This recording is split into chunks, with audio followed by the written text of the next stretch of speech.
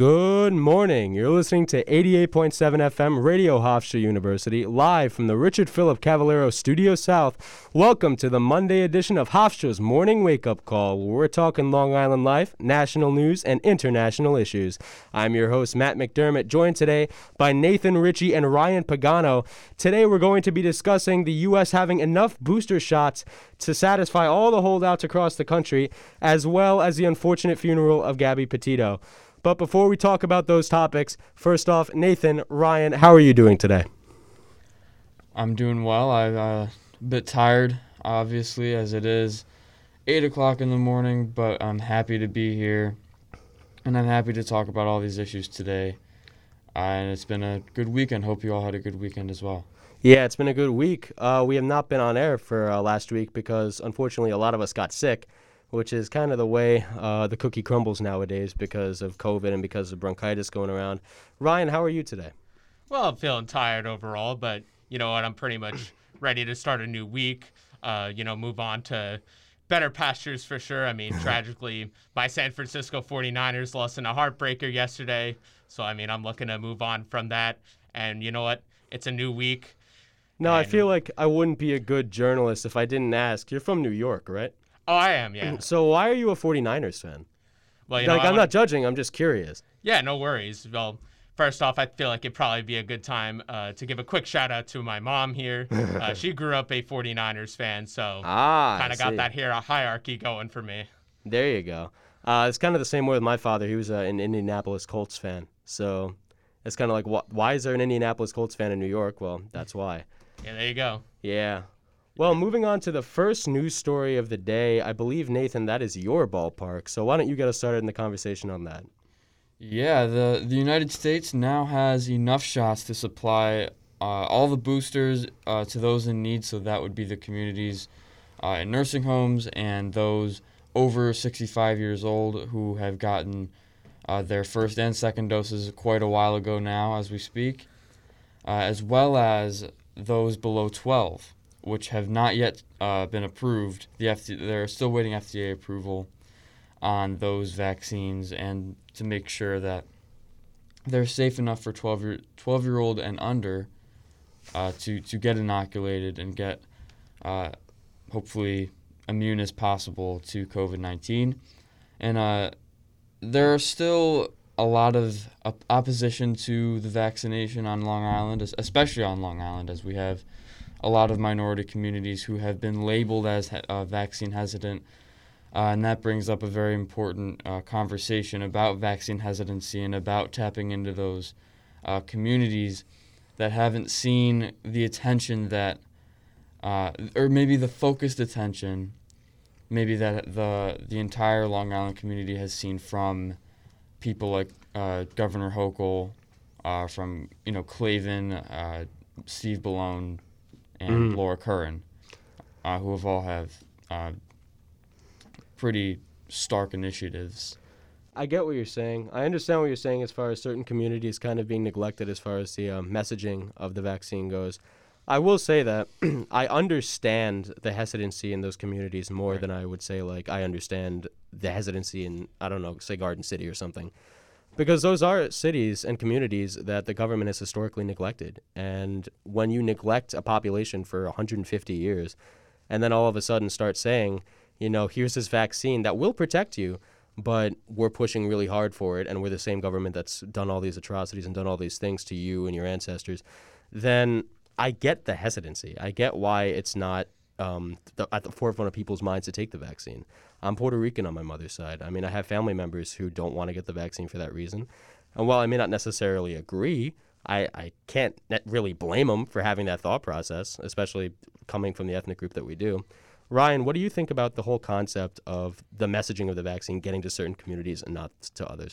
Well, I'm a bit torn on it, to be honest. I just want to say that I'm kind of surprised by this, but at the same time, I definitely want to say I'm not really that shocked by it. I mean, I will say personally, though, I have been a little bit surprised by this vaccine hesitancy, especially since, we have the surge of the Delta variant going on as of late. And, it kind of gets me wondering, has this vaccine hesitancy been because the vaccines haven't been marketed enough in some communities? Or is it because they don't have good accessibility. And I mean, seeing what our local communities have done throughout these past few months, I feel like they have definitely made efforts to try and make these vaccines more accessible to the general public. No, absolutely. I don't think this is like a one-stop thing. I think there's definitely several different variants you have to take into account when you're talking about like, oh, why won't people get the vaccine? I feel like people as a whole, not from any particular political party or political affiliation, but just as a whole, kind of don't see why the other side does what they do.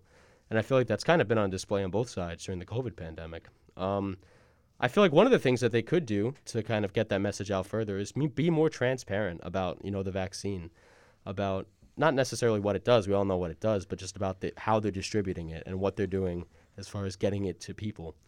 Because they've been having a lot of mixed messages since the beginning of the pandemic, not as far as vaccines, but as far as everything. I mean, if you remember back in March of 2020, they were saying like, oh, you shouldn't wear masks. And that was because we had a mask shortage in the country. It just wasn't enough for people to wear. So when you saw that, and then you see the same people that flip-flopped on something as basic and elemental as that saying, oh, you should get the vaccine, I understand the hesitancy behind it. Right. Yeah, I can understand the hesitancy as well.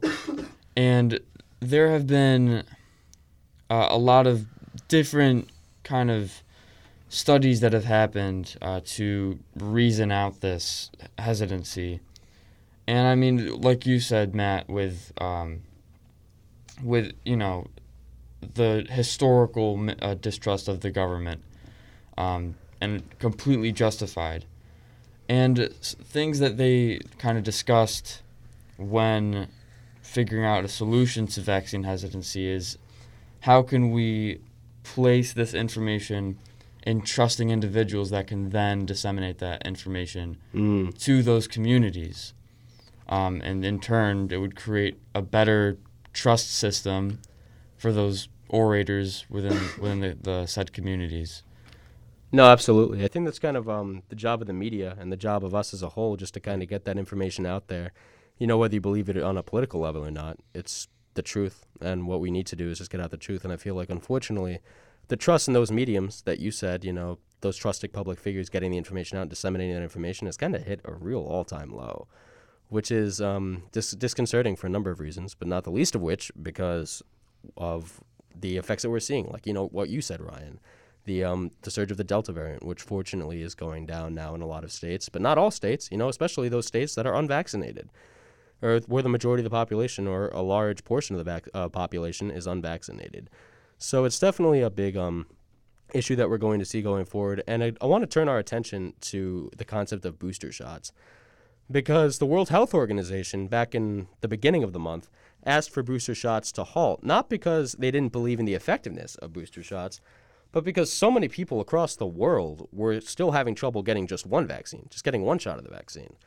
So I almost feel like, and I'm not saying, it's a good idea or a bad idea, and I'm not trying to pass moral judgment, but I do almost feel like it's kind of perverse in a way, because, we live in the United States, we're fortunate in that sense. The people who live in Europe are fortunate in that sense, that we may, not the people in Europe, but the people in the U.S., have access to a booster shot when so many people in the U.S. and across the world, like not even in the U.S., still haven't gotten their first shot. And in other parts of the world, it's because there's just not a supply of the vaccine, which is completely insane to think about here, because we always had this kind of well-structured thing where we never quite ran out of vaccines. In fact, we have a lot more to spare. So it's kind of weird in a way. And again, I'm not saying like, you should or shouldn't do it, or I'm passing moral judgment on you if you do or don't get a booster shot, because that's your own prerogative. You're your own person. But I feel like just a reflection on it, it's kind of weird the fact that we can have those discussions about like, oh, should we do booster shots? Oh, should we not do booster shots? While there are portions of other countries that are just completely without vaccines. Right. And the United States has donated a lot of doses to countries in the world that are in need, and I don't think that has been promoted enough. One, I don't think it has been done on a big enough scale, because I think it's much more deep-rooted, it's much more widespread than we think, that these vaccines aren't widely available to, countries in the third world or countries that we might not even think of, No, absolutely. Right. And I think that just needs to, that initiative that that our administration has brought upon just needs to be boosted a little bit more. As for within the United States, we have so much supply, and people, you hear that and you say, wow, that's such a good thing. But I think it's pretty scary considering, like we were talking about before, the vaccine hesitancy, not just within minority communities, but within the majority communities as well. And so you have to wonder, are we just wasting our time and money on equipment to store these vaccines? Are we wasting time and money on producing these vaccines when they're just going to go to waste and expire after a few months? No, absolutely. I get what you're saying because there's been a whole rush of that. A lot of the talk on social media about like, hey, why are we getting all these vaccines when half of us aren't even using them? Why isn't someone living in India or someone living in Haiti getting those vaccines when honestly they're probably in much sorer need of it compared to the socioeconomic conditions in which they're living? Ryan, I'd be curious to hear your thoughts about the equitable distribution of vaccines as well as the concept of booster shots in the U.S. and the controversy surrounding those. Oh, definitely, for sure. And, I truly feel that, yes, these booster shots, perhaps they could be effective. But, with that being said, I truly feel that, you have one important problem still remaining, and that is the percentage of the population that hasn't even gotten a single shot yet. And, many federal health officials over these past few weeks, they've stressed this. They've stressed indeed that this is the main problem. And, if we're going to be looking ahead to these next few weeks, I don't believe that'll be changing anytime soon in regards to their stances, not just with the booster shots, but also with the lack of people getting their first shots as well. No, absolutely. I think this is a good time, too, to talk about just how much information on both sides, misinformation rather, on both sides has been going out. Because when you said, when you said the line going forward and like we need to keep looking at this intently going forward, my mind jumped to something that I heard from a friend of mine that was like, oh, they're saying the pandemic will be over in November or something. And, it's not that I don't believe this friend, but I've heard the same thing we've all heard the same thing for the past year and a half. Before in 2020, it's going to be over in 2 weeks, and then it was going to be over by the time school starts, and then it's going to be over by Christmas, and then it's going to be over by the summer of 2021, and now it's November of 2021. So I think that's going to be something that we need to not keep a lid on, but, just kind of think about going forward, because no one really does know when it's going to end. And I think the concept of just how much misinformation going forward, I don't want to say misinformation even, but like just unknowns going forward and things that we just don't know as a community and things that we don't know as a country going forward is going to either really, really help our pandemic response because it gives us hope, or really, really hinder our pandemic response for the same reasons of not being transparent that I discussed before. Right. Speculation and that hope that you were talking about, I think that it will severely hinder our pandemic response. And I think it's already been proven. We were so close and we were so hopeful this past summer with, states like New York rescinding their indoor mask mandate. And it was like, wow, there's finally a light at the end of this tunnel. And all of a sudden, those same states that had rescinded that mandate are reinstating it because of the Delta variant. And obviously the Delta variant wouldn't have been so severe if the vaccination rate of the entire country had been higher. So I think we need to do better as a society. The administration has to do better at, stressing the importance that this is deadly. This is still a huge problem. And the more we speculate, the more we're going to lose focus on getting that vaccine out to people. I understand what you're saying, Nathan, but I'm not sure if I entirely agree with the concept of we haven't been saying that enough. Like, I do think it's important, to not understate this. This is a very serious disease. That being said, I feel like we've been hearing that from the rooftops for good reason. I'm not saying this is a bad thing, but we have been hearing that quite a bit for the past year and a half. Most people have been saying, don't underestimate the virus, don't underestimate this. And the people who are saying like, oh, it's just a cold, oh, it's just a flu, even though there's a lot of evidence to the contrary, they're the ones that are usually relegated to the fringe ends of the political spectrum. Like those are the ones that you see on those kind of wacky websites that are like, oh, the vaccine's a microchip, or oh, the vaccine's the mark of the beast from the Book of Revelation, And those are the things that nobody listens to, and rightfully so. I'm relatively sure, as a non-scientific authority, that the vaccine is not a microchip, that it's not the mark of the Antichrist. But the thing is, that's what so many people believe, and the same people pushing those are the ones that we usually tend to relegate to the fringes of the political spectrum for good reason. So I feel like my point is I just don't necessarily agree that like we have to do a better job of not downplaying the seriousness of the virus, because I don't think we have been. I think it is a very serious disease, and I think it's been getting most of the airtime that it deserves, which is good because, it's affecting our daily lives. But at the same time, the people that already believe those things, you're not really probably going to change their minds anytime soon, not because of any personal fault of their own, but just because of the nature of what they do and the nature of the people pushing those theories, the fact that people see more gain in exploiting the fears of people that may not be as fortunate enough to be educated as us for money or for views, which is a very, very sad thing indeed. Oh, definitely, for sure. And, you seeing all this misinformation being spread throughout social media throughout the pandemic. And look, the science has been very trustworthy during this pandemic, I would say. But, going forward, this really makes you wonder, how much will Americans be able to trust science in the future, especially with all this misinformation going around?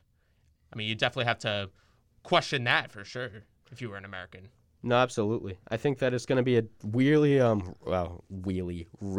important thing going forward to kind of think critically, but not think outside of the box as far as like possibilities. Because we've all heard of the concept of Occam's razor. The most likely solution is the most obvious one, or the most likely answer is the most obvious one. So, like, conspiracy theories are usually just kind of made by someone connecting, like, random thoughts, dots on a paper, or just kind of seeing connections where there aren't connections, which is a really big theme in American culture, I feel. But, it's growing, yes. Yeah, absolutely. But, I feel like that's one of those things that's not going to go away, and I think, Ryan, that you make a really good point as far as, how much will Americans trust scientific officials going forward in the future? I mean, you've seen even the controversy surrounding Dr. Fauci. I mean, you either love Dr. Fauci or you hate Dr. Fauci's guts. And I'm not saying like which one you should or shouldn't do. I have my own opinions on the subject. I feel like he's done an interesting job or a good job as far as the pandemic, just keeping it under control. But, there are also things that he could have done better. So I'm not going to be here on my pedestals telling you, oh, you should like Dr. Fauci, or oh, you shouldn't like Dr. Fauci. But I think your personal opinions aside on the man, he's not trying to, reduce the human population or whatever, some of those crazy conspiracy theories that you hear. Just for the fact that that's just not how the government operates. It's not how people operate. That's not our instinct. So that concept of conspiracy theory is interesting, and I feel like that ties into your discussion, Ryan, and how this is going to affect scientific perception in the future. Yeah, and I mean, I feel like we need to do better in the sense that to get that education out to those that are in need, that those that have conspirated and created these theories surrounding the pandemic and surrounding the vaccine. But, I mean, it brings up an important question. Like, is there really any hope to get this education out to those people that are starkly against or staunchly against the vaccine? Is there any hope, to get that information out? I feel like if there is any hope, it doesn't start with belittling them. It doesn't start with calling them, these crazy crackpots that are doing nothing but destroying the country, because I feel like that's what a lot of people do. I mean, I think I just did it on air because that's just the way people think. That's the way people get angry, because we've already lived through 18 months of this. And it's like enough already. But at the same time, if you have those deep-rooted beliefs, they're not just going to change overnight. And they're certainly not going to change when everybody's yelling at you about how bad your beliefs are.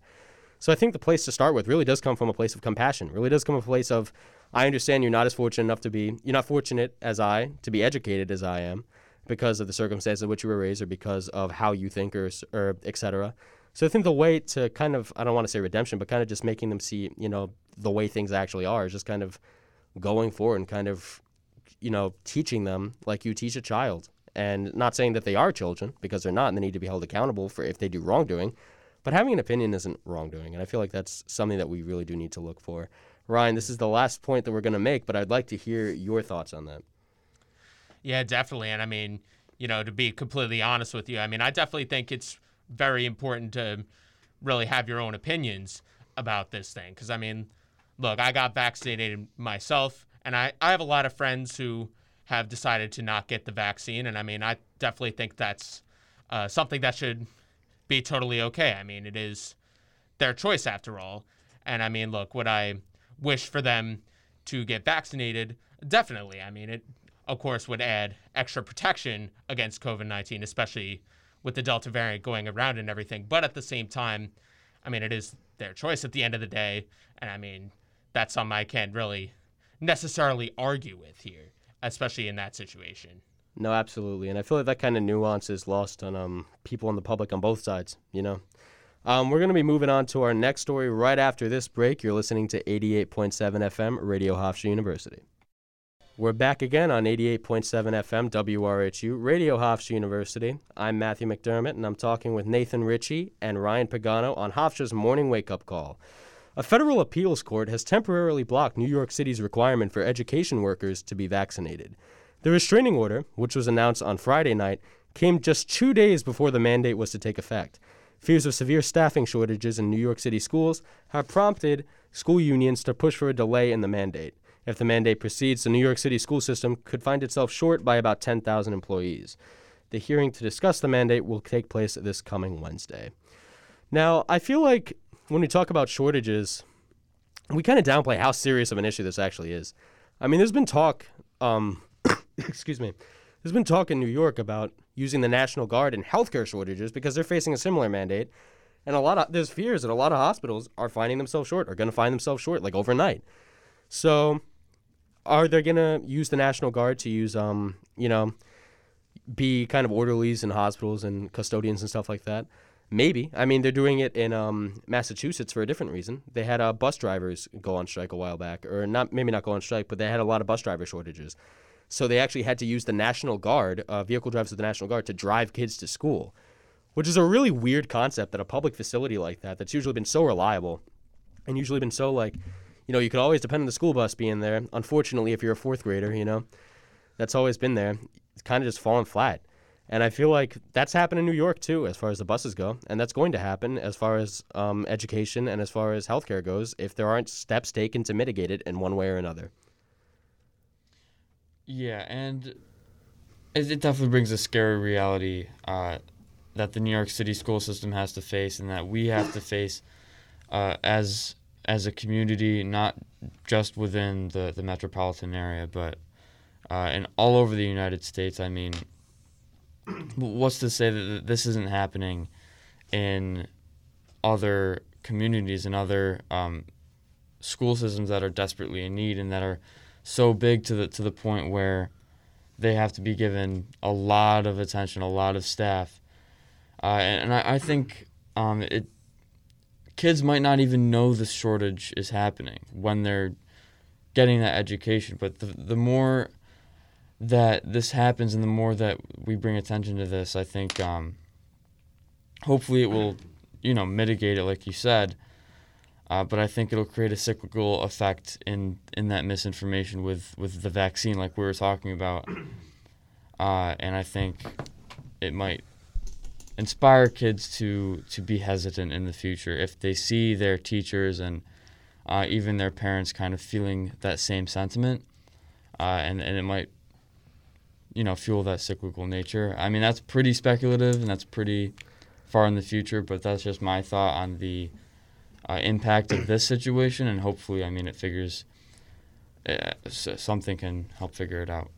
Yeah, exactly, Nathan. And, something else to really take into account, especially in this situation as well, the New York City school system, now it is the largest in the nation, and now you're considering they could be short 10,000 employees, which, you would think about it, and you might say to yourself, that doesn't necessarily seem like much, except you don't necessarily take into account how much 10,000 employees really is. So with that in mind, you'd have to wonder, how does that affect the educational experience within schools? I mean, truly, I don't necessarily know how that's going to go going forward, especially now that you're facing all these educational shortages seemingly overnight for the most part.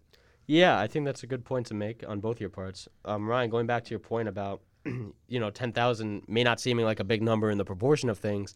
I've read somewhere that's about 10% of the schools, not 10%, about 1% of the schools' staffing ability in the States, which, it's definitely not a huge proportion, but just by sheer manpower, okay, now you try finding 10,000 substitutes overnight for elementary schools. I mean, you guys were in elementary school. You remember how bad it was when a teacher called in sick and they got like the gym teacher to sub for history class or math class or something. That would basically be a free period. No one would learn anything. So that's kind of one of those things that we're going to have to look at going forward, because seeing these shortages is kind of like a vision of the future. And unfortunately, that's the way we are. And Mayor de Blasio, when he was asked about the shortages coming up in New York City, kept saying, and Governor Hochul for that instance, talking about the healthcare shortages in the state, kept saying like, in the event that people quit en masse overnight, basically, because of a vaccine requirement, we are ready. We can definitely take care of this. Now, I'm not saying I don't believe them, but also we've heard that so many times before, even before the pandemic. We've heard like, we're all ready for the next catastrophe to hit the nation. We're all ready for the next, I've heard even pandemic before COVID even happened. And then we all saw how that happened. We all saw how that happened and how that worked. We all saw, what is it now, 700,000 Americans die of COVID, when the absolute worst like doomsday estimates beforehand were like 200,000. So I feel like when people say like, we're ready, it's like, yeah, okay. I feel like rightfully or not, a lot of Americans are going to take that with a grain of salt going forward, because it's been proven time and time again that our infrastructure is not as resilient as we think it is. And our infrastructure is not as robust as we think it is. I mean, we even saw that with a hurricane over the summer. Right. Not over the summer, but Hurricane Ida. I mean, we were talking about that the last show that we were on together, because of just how bad it was and just how sudden it was, and the fact that we got no warning, and the fact that 20 people died in New York from flooding, which is like unheard of. But the fact remains that when people say like, oh, we got this, we're ready, I'm not saying they are or aren't ready. I don't have a crystal ball that I could look into. But I understand people when they say, yeah, okay, like you said you were ready for the pandemic. You said we were ready for the hurricane. It's just, I understand that. I understand that hesitancy and that thought process of maybe we're not ready. Yeah, I mean, there is a lot of hesitancy. I mean, we've been talking about it all show. Oh, yeah. Yeah, and I'm curious to know. So, the National Guard steps in, and like you said, with the school bus system, driving kids to school, are they going to step in a similar way and sub in for elementary school teachers, for middle school teachers, and teach kids, or some appropriate replacement? I really hope not. And I'm not saying that because I doubt their abilities. I'm not saying like, oh, the National Guard is skillless, because they're not. They're an important part of the national defense structure. At the same time, though, they're not elementary school teachers. That's just not their trade. In the same way that I wouldn't trust myself to go teaching a bunch of kindergartners, I probably wouldn't trust the 25-year-old clerk working for the National Guard on the side to teach a bunch of second graders, Right. And that's not a reflection on them. That's a reflection on what they need, Teachers are trained to talk to kids in the level that they would understand. Teachers are trained on a more serious note to look for signs of child abuse and bad domestic situations at home. Now, I don't want to sound like I'm knocking on the skills of these people, but they're just not trained in that way. In the same way that you or I or Ryan or anyone in the station, most likely, or anyone in the school yet, besides the educators themselves, are trained to deal with that because of our age or because of our chosen career field. I feel that's one of those things that I really hope we don't have to find that out, because I feel like that's just asking for disaster one way or another. Yeah. I mean, it's a tough situation. I don't know how many choices we have regarding this, but I mean, hopefully the ready solution is to get these people to get the vaccine and hopefully get the mandate to work how it's supposed to work in incentivizing people to get the vaccine or losing their jobs. You're right, though. That's the other thing. Like, right. we don't really have many other choices. Like, if 10,000 teachers quit en masse and we have to find 10,000 substitutes for the New York metropolitan area, it's like, oh boy, That really does leave us in up a bad creek without a paddle. But Ryan, I'd be interested to hear what you have to think about New York City schools and the National Guard possibly we don't know if they're being deployed to help the schools yet, because most talk of the National Guard has only been surrounding the healthcare system. But what do you think of National Guardsmen in our schools? Right, definitely. I mean, I just feel there's so much uncertainty in regards to that. And, something I wanted to bring up about a potential labor shortage as well. 98% of members of the United Federation of Teachers, UFT for short, including their president, Michael Mulgrew, they've stated publicly that, they're not 100% certain if both Mayor de Blasio and the Department of Education have a proper safety plan in place in regards to possibly getting all those 10,000 workers unvaccinated. And, something that kind of speaks volumes to me in that sense. Mulgrew, he stated publicly that he would go right to Governor Kathy Hochul for help rather than asking de Blasio. So I feel like you definitely really kind of comprehend how dire this situation has become. And, you got a question as well, whether or not a better safety plan can be put in place in regards to getting these teachers vaccinated and back into these schools as well. No, absolutely. And, we're all New Yorkers. Ryan and I are from Long Island. Nathan, I believe you're from Rochester. Yes. But I feel like we could all say with certainty that even before the pandemic, like before the pandemic was even a thought in people's heads, I feel like there's been a pretty big gap of mistrust between public workers in New York City and Mayor de Blasio. And whether that's justified or not, you could have a whole debate over. But I think that's just been the truth. I mean, you guys remember, 5 or 6 years ago when those two cops were unfortunately ambushed and killed in New York, and Mayor de Blasio gave a eulogy, and the entire NYPD turned their backs to him? Like, do you remember how big news that was? And do you remember how, people were saying, they're mistrusting the mayor? That's insane.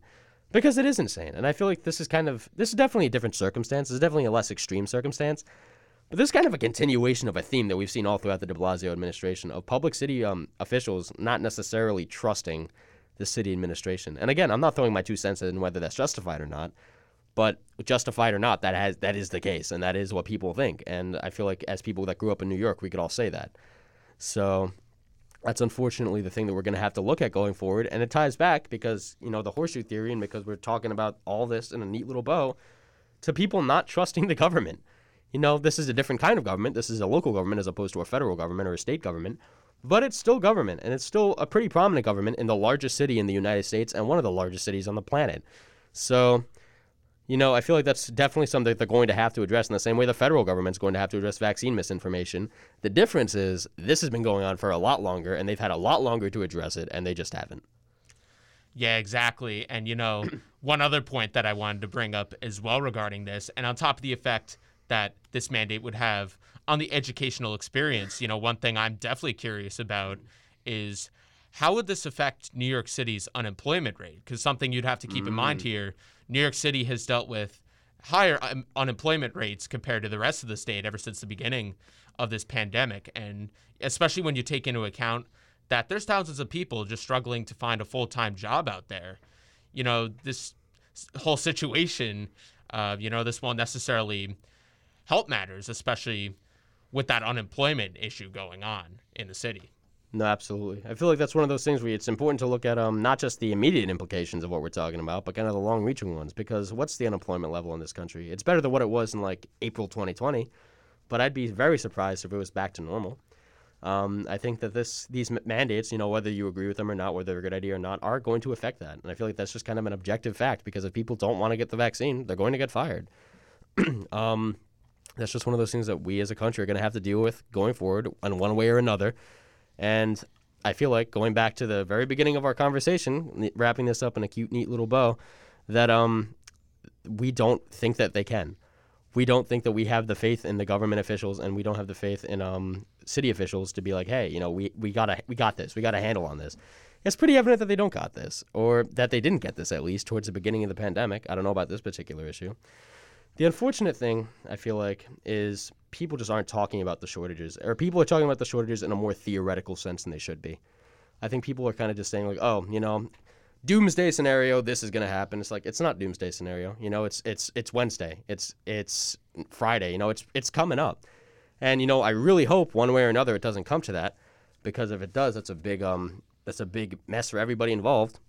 But we've seen in the past even how just the failure of one portion of the city or one portion of the state could kind of lead to a domino effect. I mean, I don't know if you remember this, Ryan. Nathan, you might even remember this because it was really big news. But if the LIRR went on strike, do you remember that when they were like planning to go on strike in like 2013, 2014 or so? I heard news of that. Yeah, so they were planning to go on strike, and I was too young to really know what was going on. I mean, I knew what was going on, but I was too young to be really affected by it. But I remember even looking at the news, and thank God neither of my parents were commuters to the city, but a lot of kids that I knew were commuting to the city, or their parents were commuting to the city. And the news was like showing all the schedules for buses from Hicksville to Manhattan. They'd have to get up at like 2 a.m. because I live in Suffolk County. It would have been insane. Like, can you imagine getting up at like 1:30 or 2 o'clock in the morning to drive to Hicksville to take a bus to Manhattan? And that was the failure of one portion of the city and one portion of the state's infrastructure being the Long Island Railroad. So thankfully, at the last minute, they averted a strike. But that begs the question, what had happened if they hadn't averted that strike? The Hicksville bus schedules would have happened. So I feel like when people talk about this, they need to stop talking about it as if it's like this distant possibility, because stranger things have happened. I mean, we're living in a pandemic. We're talking to each other in a studio with a big glass thing separating all of us, and we're all wearing masks, which, is a good idea. But in 2021 would have been not 2021, but in like February 2020 or January 2020 or any time earlier would have been completely inconceivable in the United States. I'm just saying anything can happen. I feel like people need to stop treating it as if it's this big, what if theoretical sort of situation. Yeah, exactly. Because, I mean, one thing, another thing that you don't really take into account as well is, how much this time all flies, especially when it comes to potential labor strikes and such things like that. I mean, Matt, I know you mentioned earlier about that Long Island Railroad strike around, what was it, 2013, 2014? Yeah, sometime then. I mean, I'm not like particularly sure what year, but it was in the early 2010s or mid 2010s. Oh, yeah, definitely. And, I mean, personally, I think I was probably a bit too young to really recall that. But, I feel like it definitely brings up a good point, though. I mean, you have this strike kind of sitting in the distance for a couple months, and then next thing you know, it's here. Oh, wait, the strike is going to take place tomorrow or something like that. Where is all the time gone with this? But, it definitely brings up a good point, and that is definitely, to keep a close eye on such things, because, I mean, you never know what exactly could change tomorrow going forward. It's always good to be prepared. We know whether it's for a Long Island Railroad strike that we know or don't know is going to happen, or whether it's a hurricane that we know or don't know is going to happen. It's always good to be prepared, and I feel like, unfortunately, a lot of the American public takes that preparation for granted. Coming up, we have a report given by Ryan Pagano about the funeral of Gabby Petito. That's going to be a very somber discussion, but a very important one to have coming up on 88.7 FM WRHU. We're back again on 88.7 FM Radio Hofstra University. I'm Matt McDermott. I'm talking with my co-hosts Nathan Ritchie and Ryan Pagano. Ryan, you have a report to share with us today about the funeral of Gabby Petito. Would you like to talk about that? Well, definitely, for sure. And, this is definitely, a touchy subject, no doubt. But, it's definitely something that hits very close to home as well, considering that, Gabby Petito was a Long Island native. So am I as well. It definitely really hits home, if you will. But anyway, with that being said, I'll get right into it here. So recently, the world was shocked and saddened by the news of Gabby Petito's disappearance and death. The 22-year-old Gabby Petito, I already mentioned she was a Long Island native. She graduated from Bayport Blue Point High School back in 2017. And this past summer, she departed with her fiancé, Brian Laundrie, on a cross-country trip in his white van. And tragically, she would never return from that trip. And she was last seen on August 24th at Grand Teton National Park in Wyoming. Now, Laundrie returned to his home in Florida on September 1st. And his return, it caught the eyes of many people because Gabby Petito did not accompany him home. 10 days later, she was reported as a missing person by her family. And then on September 19th, human remains were found within the Grand Teton National Park. And those remains turned out to be that of Petito. 2 days later, an autopsy confirmed that the manner of death was because of a homicide. Her funeral was held yesterday afternoon at the Maloney Funeral Home in Holbrook. The service was open to the public. It was live streamed as well, and there were many people that joined her family and friends in remembering her life. And while all this is going on here on the island, the search for her fiancé, Brian Laundrie, continues. Laundrie disappeared shortly after returning to his Northport, Florida home and refused to cooperate with authorities during the search for Gabby Petito. And shortly thereafter, he was named as a person of interest in the ongoing investigation. Now, many have accused the Northport, Florida Police Department of botching the investigation from the beginning. They reportedly failed to conduct surveillance on Laundrie, despite the fact that he returned home without Petito, who was reported missing. On Thursday, the FBI announced that they issued a federal arrest warrant for Laundrie, citing alleged debit card fraud committed between August 30th and September 1st. Florida police and the FBI have been hard at work attempting to find any clues that could solve the mystery of what really happened to Gabby Petito. Last week, several eyewitnesses came forward with accounts of where they had seen Petito and Laundrie. One witness claimed that they saw Petito and Laundrie together on August 27th at a Tex-Mex restaurant in Jackson Hole, Wyoming. Allegedly, Laundrie argued aggressively with a hostess, waitress, and the restaurant's manager regarding money. And this was believed to have occurred around the same time that Petito sent her final text to her mother. Two other eyewitnesses posted dashcam footage to social media from the same day, which shows a white van that was driving near Grand Teton National Park. And the van seen in the video, it matches the exact description of the van belonging to Laundrie. Another eyewitness reported to the FBI that a slow-moving white van and a man who was allegedly acting suspiciously were seen within the park on August 26th, August 27th, and possibly August 28th. And finally, two more witnesses claimed that they gave Laundrie car rides on August 29th. As new information of Laundrie's whereabouts continue to emerge, the FBI has asked for the public's help in finding Laundrie. Additionally, an underwater dive team was dispatched Wednesday at the Carlton Reserve in Venice, Florida, in an attempt to search for Laundrie. Laundrie allegedly told his parents he was heading to the Carlton Reserve last week, and no one has been able to find him since. Now, will these clues help solve the mystery of what happened to Gabby Petito? Well, that is something we will soon see for sure. And as authorities continue the search for Brian Laundrie, the world mourns the loss of Gabby Petito. May she rest in peace. Thank you, Ryan, for that report. You know, like I said, we're all from New York. This is my third time mentioning that in this broadcast. But the fact is, this does hit real close for all of us. I mean, Gabby Petito's hometown, Blue Point, is about 20 minutes from my hometown. And it's so sad and it's sobering because this really could happen to anyone. And it does happen to more people than we care to talk about. And not unfortunately, because this is an important story to talk about. But this case is getting a lot of media coverage, and it is a very, very, unfathomably heartbreaking and sad case. But, I feel like a lot of people have been asking, why hasn't there been this much media coverage for different people that went missing? I mean, we've all heard the term missing white woman syndrome, and I don't like using that term necessarily because I don't want to belittle or demean Gabby's family for having the story talking about, because this is a very important thing to talk about. But I understand the confusion behind it, because how many people go missing that aren't portrayed as completely innocent, or aren't portrayed as that? They're portrayed as prostitutes, they're portrayed as drug addicts.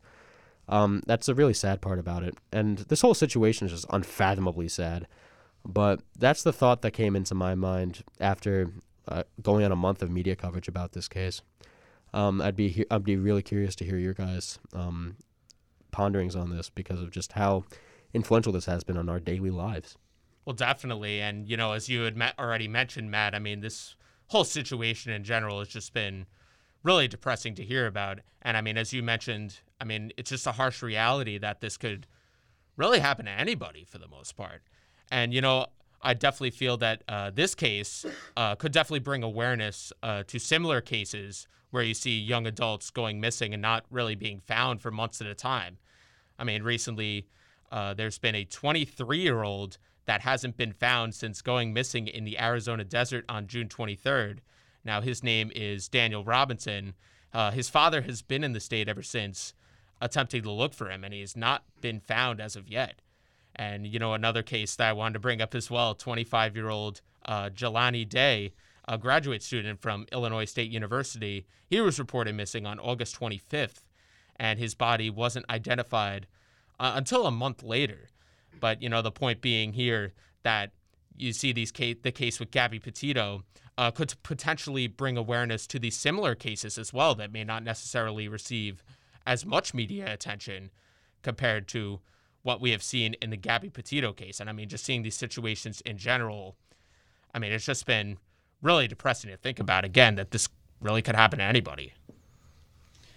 Yeah, and I've seen a lot of, feedback on social media with the same topic, that one kind of wondering why certain communities or certain people are underrepresented, underreported with these kind of situations where people go missing, people die mysteriously, and investigations are conducted. And I haven't seen any of these minority cases or these cases that people have claimed to be underrepresented. I haven't seen any of them gain much national attention, obviously, let alone local attention. The Gabby Petito case started out with a lot of local attention, and then it kind of expanded into this huge story that people were fascinated with. And I mean, nonetheless, it's a horrifying story. It's sad. It's tragic that we're yet to find any key details, and there have been all these steps to take to find those key details. But yeah, that's just my input on the story, and I hope that the steps are taken quickly to kind of figure this out and deliver justice to her and her family and Absolutely. Brian Laundrie, yeah. No, absolutely. I think, America's fascination with this case, it's good. Like I said, and like I keep saying, it is very good that we talk about this because this happens on a much larger scale than we like to admit as a society and as a nation. Right. But I will say America's fascination with this particular case, with this particular human being that died so tragically, is almost perverse. And I could kind of say the same for, in our childhoods, it was Casey Anthony. And before that, it was JonBenét Ramsey. But I feel like the concept of, even you guys know, all those podcasts or like BuzzFeed Unsolved things about like true crime. I really like those. I like talking about those. But then at the end of the day, we have to realize, for all of those stories, every human being that dies like this, there's another family that's left grieving. There's another human being that died in such a horrible way. And I feel like as a society, we don't take enough time to reflect on that. We don't take enough time to talk about, is having reporters camp outside the funeral a really good idea? Is talking to her family at a time where they're completely begrieved and bereft beyond the fact that any of us can possibly imagine a good idea? And I feel like going back to your point, Ryan, this is one of those things that, and I've said this before, people don't like to talk about how much this happens. I think the statistic is 800,000 people go missing in the United States every year. Granted, most of them are found within 24 hours, and for that, I think is a wonderful thing that we find them. But, some of them aren't, and this is one of those cases that aren't. In the United States right now, there are 40,000 bodies that we don't know who they are. We don't know their story. We don't know how they died. We just know we found them. And that's another tragedy. People call it America's silent mass tragedy because nobody has anybody to talk for them. And nobody has anybody to talk about them and talk about their lives and talk about the way they died or to celebrate their lives if their family doesn't know they're missing. And unfortunately, anybody that dies in the manner that Gabby Petito did has the potential that could happen to him. And I feel like, I don't like to use the term like if any good can come of this because no good can come of this. There's just none. And I think that people trying to make good of such a horrible situation are just horrible. And I think the concept of it is just so perverse. But I think if any, good thing can be salvaged from this entire horrible tragedy, it's the fact that we're talking about this. It's the fact that we're talking about these people going missing. It's the fact that we're talking about people getting hurt by their partners or getting hurt by the people that they're intimate with. And I feel like that's another important issue to talk about in and of itself, because how many women are put in that situation every day, or how many, or not even just in the United States, but across the world? how many people are put in that situation? How many people go missing? How many people are threatened by their partner? And how many people feel unsafe with their partner?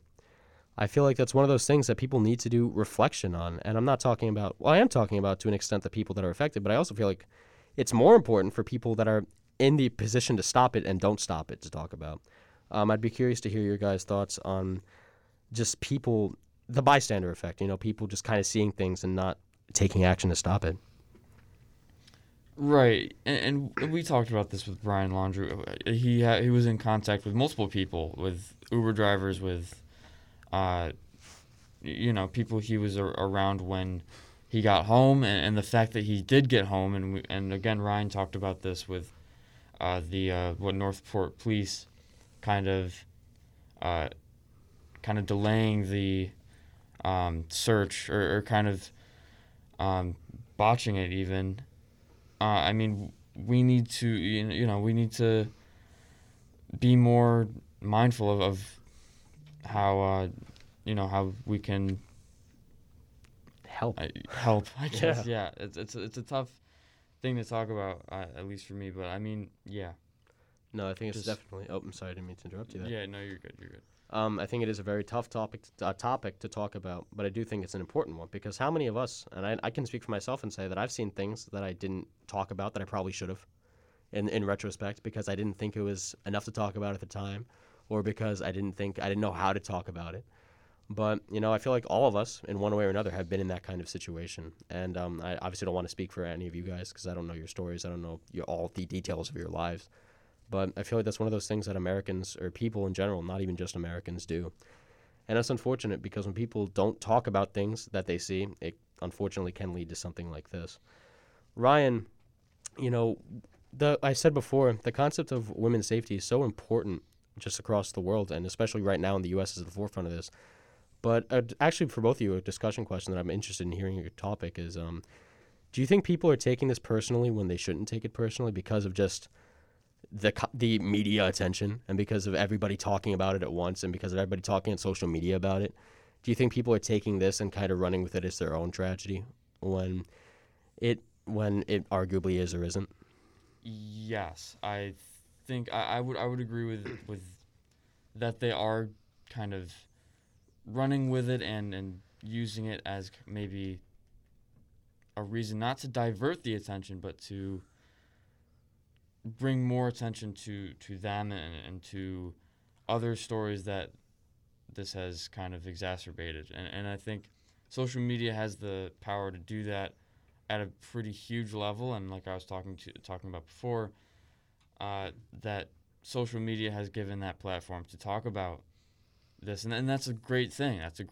It's given us a platform to talk about this and to reason with it. But, obviously there's going to be those extremes on the spectrum that, are using it to completely bypass the tragedy of the story and to talk about rather how certain things don't get that same attention, and they're saying it in a way that distracts from the real task at hand, which is to just bring more attention to this and talk about it in a civilized way that can be productive to everyone. Mm-hmm.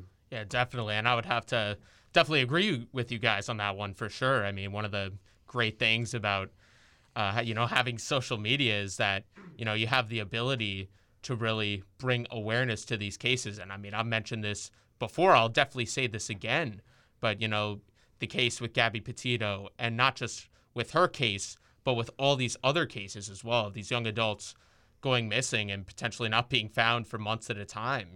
Social media has definitely helped bring awareness to these cases. And otherwise, if I'm being honest, I'm not necessarily sure if I necessarily would have been aware of said cases without the effect of social media. And, I feel like it's somewhat important to realize how important that social media really has on our lives, especially when it comes to getting all the information from all these important situations.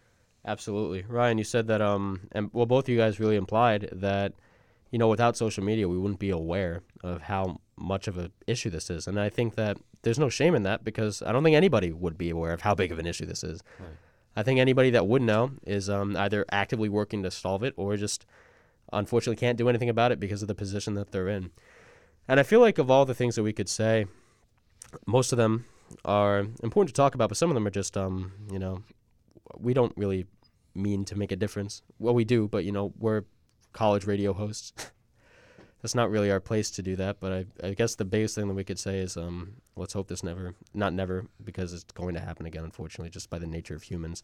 Let's hope we could solve this case and all the cases going like this in the future that will unfortunately happen. And I really hate to end on that very somber note, but it is getting to the time of the day, unfortunately, where we move on from our wonderful show and move on to our daily endeavors. So, Ryan, Nathan, are there anything you guys have to say just in general? Just in general, I mean, we had a great show. We talked about a lot of things. We had a very productive conversation on Gabby Petito and on the coronavirus pandemic. And that's something to be very grateful for. Absolutely. Yeah, talking. Every day is a blessing, especially when you're talking about radio with two really wonderful guys. Oh, yeah. Oh, yeah. For sure. And I mean, it's just been a really productive morning, I would be tempted to argue, for all three of us here. I mean, getting to have the opportunity to be able to talk on all these important stories, such as Gabby Petito, and not just her, but, with the New York City vaccine mandate in the schools, not just that, but also, the U.S. Having enough vaccines for booster shots and also children. But, you still have all these holdouts throughout the country, I should say. But, it definitely was very productive, I would say, for sure, being able to talk about all these important issues and then subsequently get on with our days. Absolutely. I think it's a wonderful way to wake up, and I think it's a wonderful way to start the day talking to you guys. For sure, yeah. Absolutely. Well, hopefully next week we'll be back with our second reporter, who unfortunately haven't gotten a chance to talk to, Matthew DiDomenico, just because of the way our schedules have lined up and just because of the way we've been sick and just because of Labor Day and all that stuff. Fingers crossed we'll have him next week. We have shows Monday, Tuesday, Wednesday, Thursday, Friday, all the weekdays. Check out the morning show, 8 to 9 a.m. every weekday. Until then, my name is Matthew McDermott. You've been listening to Matt McDermott, Nathan Ritchie, and Ryan Pagano on 88.7 FM WRHU on Monday's edition of Hofstra's Morning Wake Up Call. We'll see you next week. Underdevelopment in our area, I would like to be a catalyst for change. There's a lot of changes that we have to do in our country, or specifically in our area. We've been underdeveloped for the past several years, and I would like